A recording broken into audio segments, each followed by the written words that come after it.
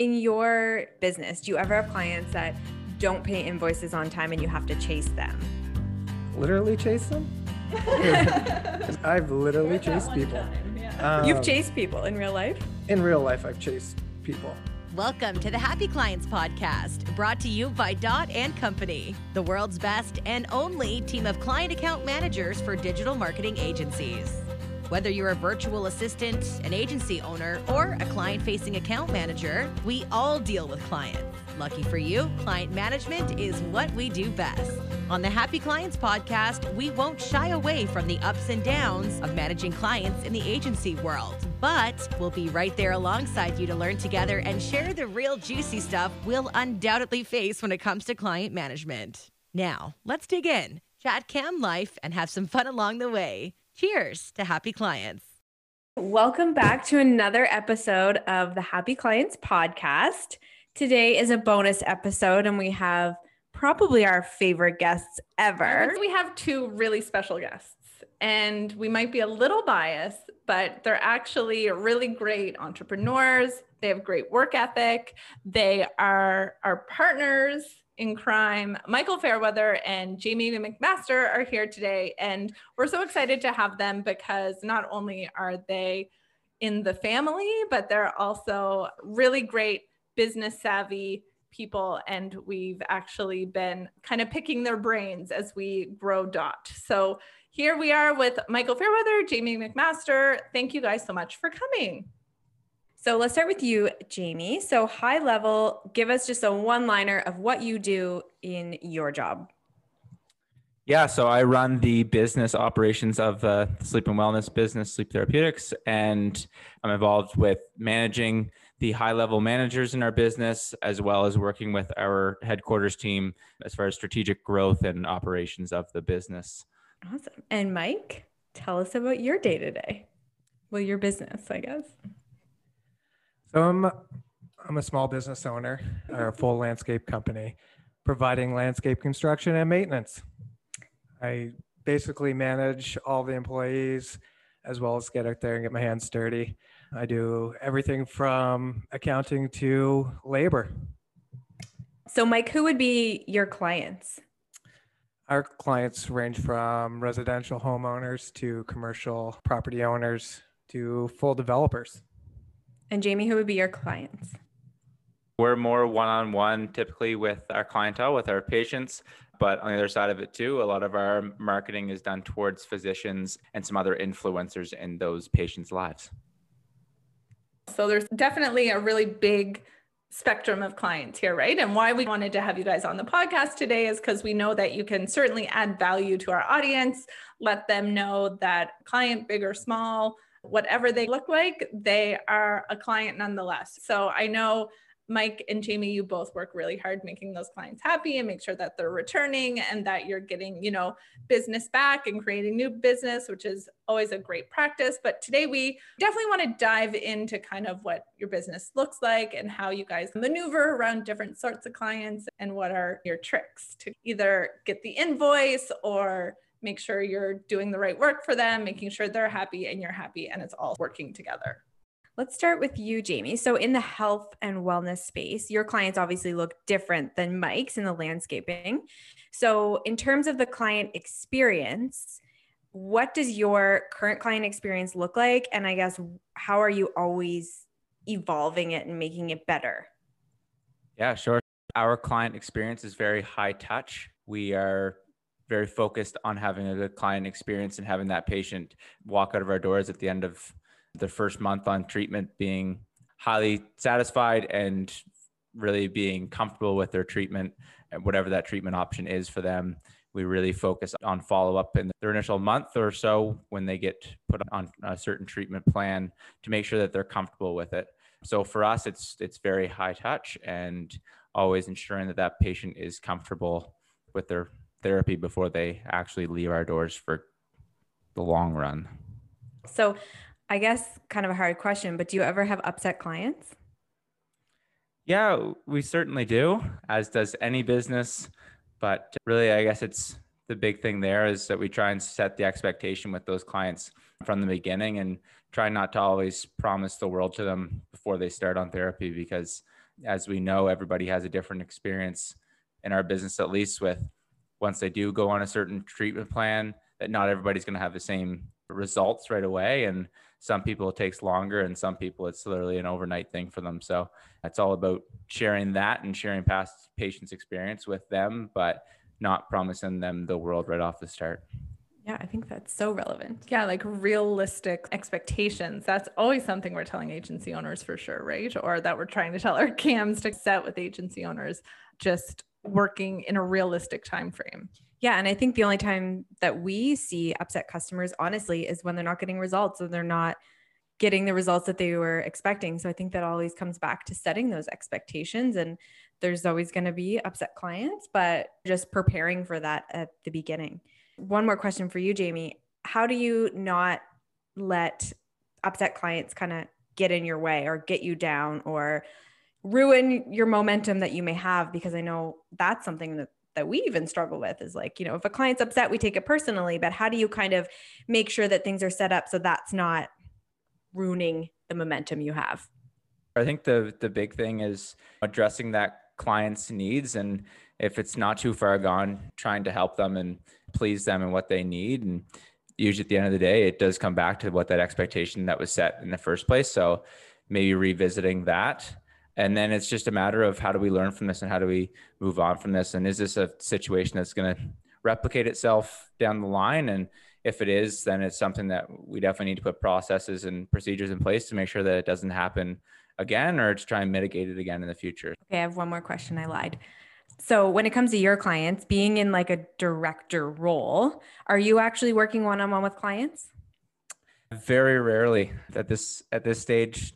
Very, very rarely do I actually get to see clients face to face. I love those opportunities when I am in one of our locations and I get to discuss, with patients how things are going and just interact with them, but very, very rarely.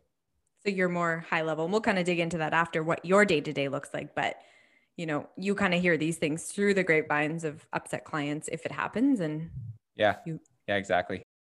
I think all business owners understand that when it's good, it's good. And when it's bad, that's when you start having those customers come forward. And that's when you're stepping in. Ideally, we hear all the good, the bad, and the ugly, but usually it's just the ugly. Kind of flipping from the sleep and health world, we can move over to Mike, who is actually in landscaping, which is more a manual labor business and working with employees and then also having sort of this very vast clientele. I'm sure, Jamie, people come to you and they have a very specific problem and you're trying to solve that problem.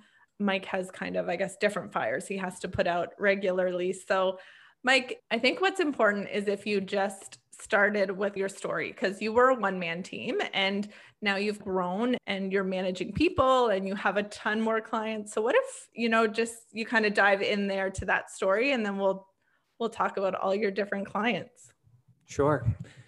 Going way back when I moved to Korea, taught English for a couple of years, came back to Nova Scotia and couldn't really find a job that, paid the bills. I guess you could find a job that could just get you by. And that was basically, I fell back into landscaping and making $12 an hour for a local company. I didn't really have a passion to be a business owner. I had a passion to make money. And I knew that going in this direction, that it was where I was meant to be. And if I wanted to make more money, this is what I wanted to do. Working for yourself rather than working for somebody else, right? Right. Yeah. So obviously you could be at the bottom of the totem pole making $12 an hour, or you could be benefiting greatly and making all the money. So 10 years ago, I started this company with myself in a 5x5 closet in an apartment building.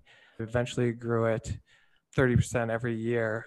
I just wanted to just dive into that story a little bit where there was like one person and now you're growing a team. So you actually have twofold here, right? You have a team that you're managing, but then you're also managing all the clients because you are very client facing as well. Like you are the face of the company. All these good, bad, and uglies are coming right to you. So tell us a little bit about your clientele. I know you have, like you said, you have some residential, also some commercial. So you kind of have like big players and then small players as well. So tell me a little bit about your clients. So we provide service to everybody, really, residential, commercial, whoever really needs our service.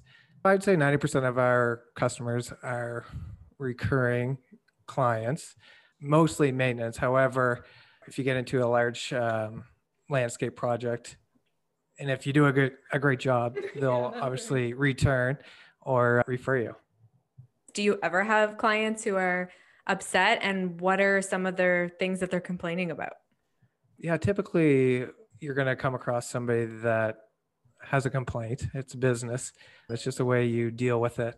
They're usually complaining about nitpicky things. We do a lot of maintenance, a lot of grass cutting, just like the small trimming issues, like just minor issues. We haven't really been in an area of total displeasure, but there's always people that are upset about something, and it's just the way you handle it that will help you grow your business.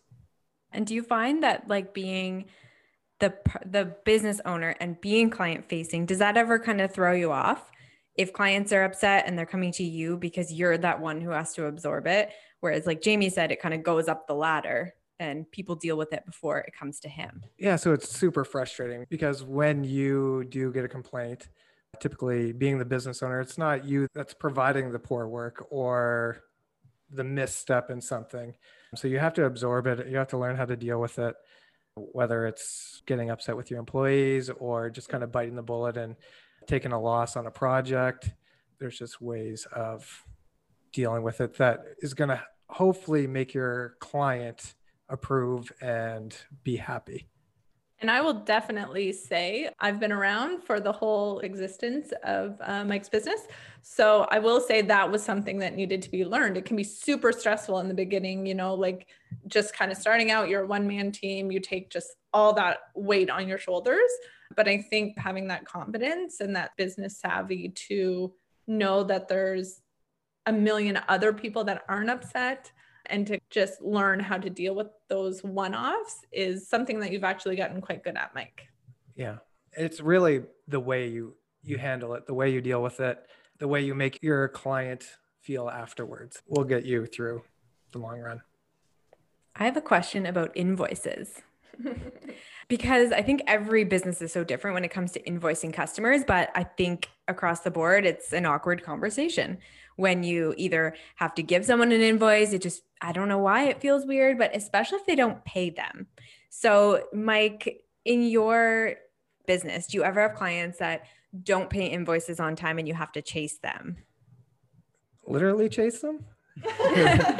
I've literally chased people. Yeah. You've chased people in real life? In real life, I've chased people.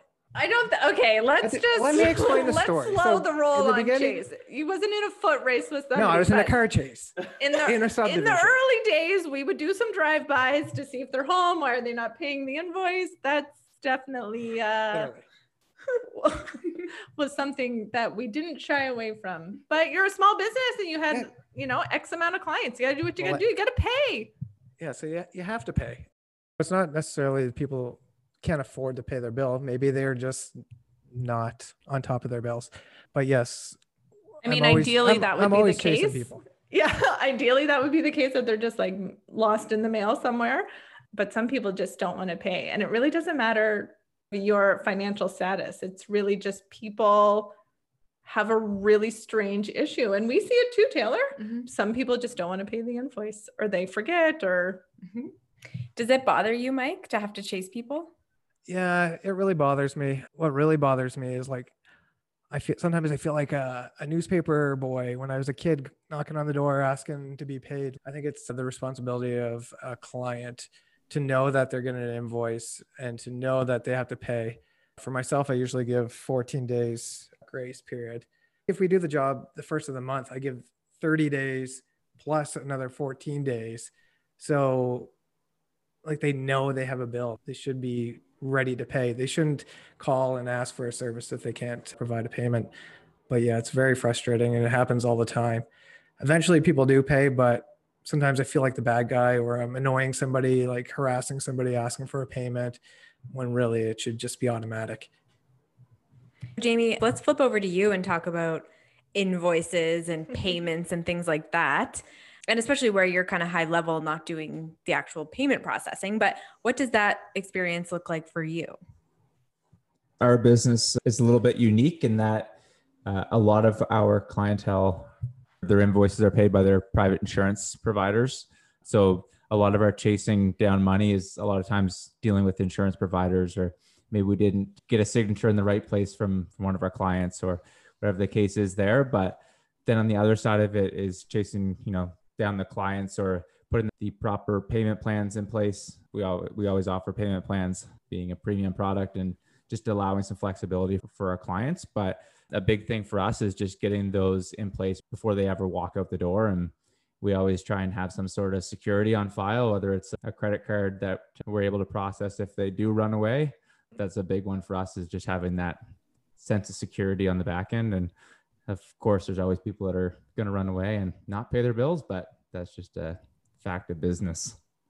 And are you the one actually chasing people? Not physically. I don't. Thankfully, I don't have to do that, but it is certainly a big role of a lot of our staff day to day. And I think the takeaway here is, just even seeing two different sort of companies, or like organizationally, just how it all unfolds, but also that this is a pain point. It's a pain point for digital marketing agency owners. It's a pain point for client account managers. It's a pain point for businesses that are offline even as well. So when you're sitting there at your desk and you're like, why haven't these people paid the invoice? Just remember that you're not alone. People are across the world not paying invoices for whatever reason. Learn about what you guys actually do as business owners, leaders, directors on a day-to-day basis, and where you want to actually spend more of your time.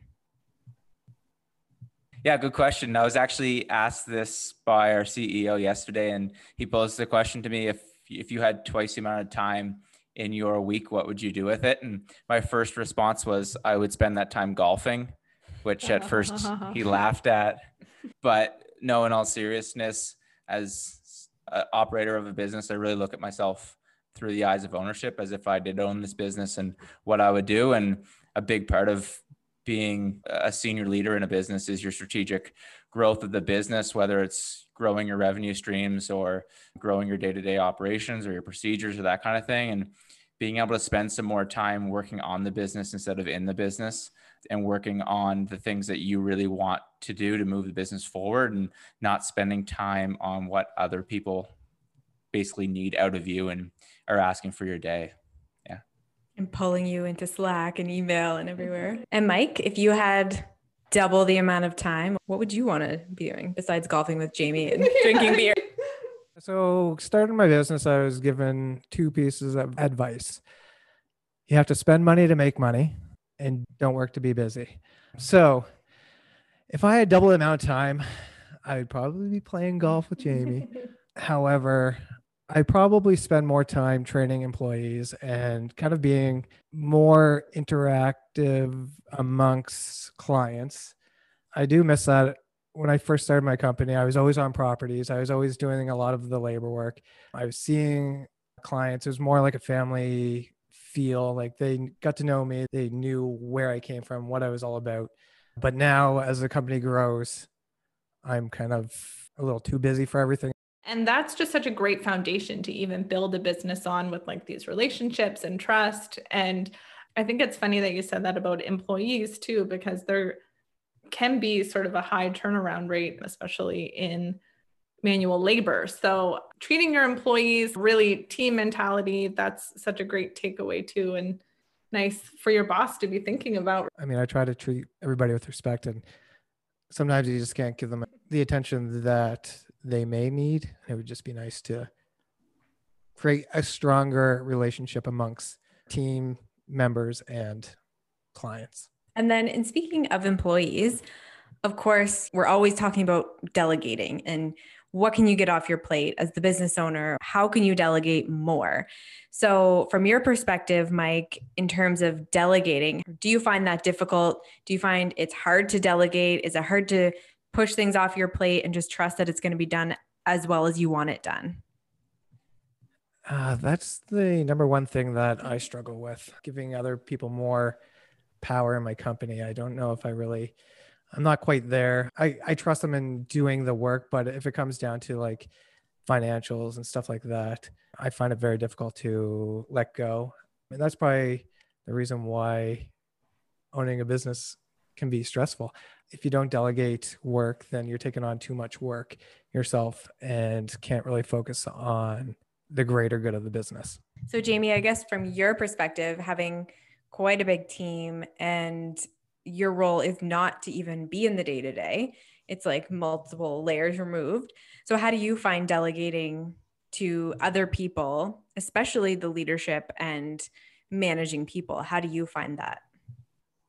Yeah, I guess from my perspective, not being in the day-to-day is a bit of a blessing because we do have a little bit more time to coach and train people and to give them, the opportunity to walk alongside them as you're trying to delegate things. And at the end of the day, it's the kind of the mama bird kind of perspective in that sometimes you do just have to throw them out of the nest and they will fly. And that's going to be stressful and it's going to be hard on you and it's going to be hard on them for the first couple of times. But at the end of the day, as long as they know that you're not going to get upset if they do something wrong, that having that trust and faith in them is what really is going to foster the ability for them to do it and to do it well in the long run. I think that's a really good point of just like having that relationship with your employees enough that they feel comfortable with you. They feel comfortable to make mistakes, to try stuff, but know that you've got their back at the end of the day. Totally. Yeah, I guess the big thing there too is that understanding that nobody's going to do it the same way as you are. I've heard this before. Yeah, there may be two ways to get to the same conclusion or to the same endpoint. So let them struggle through it and figure it out their own way, because maybe their way is better than your way too. Awesome takeaway. There's a similar process of dealing with things, definitely like a mentality and an attitude towards owning a business, working in a business, working on a business, being a digital marketing agency, and a client account manager. So we really appreciate your guys' input. Thank you so much. We definitely understand that owning a business can be the perfect balance of difficult and empowering. And it's always good to kind of touch base with people who do own a business and have that entrepreneurial spirit. Thank you so much for joining us on our podcast today. Can't wait to hit the golf course. Yeah, it was fun. Let's go drink some beer because it's too cold to play golf. Welcome to Canada.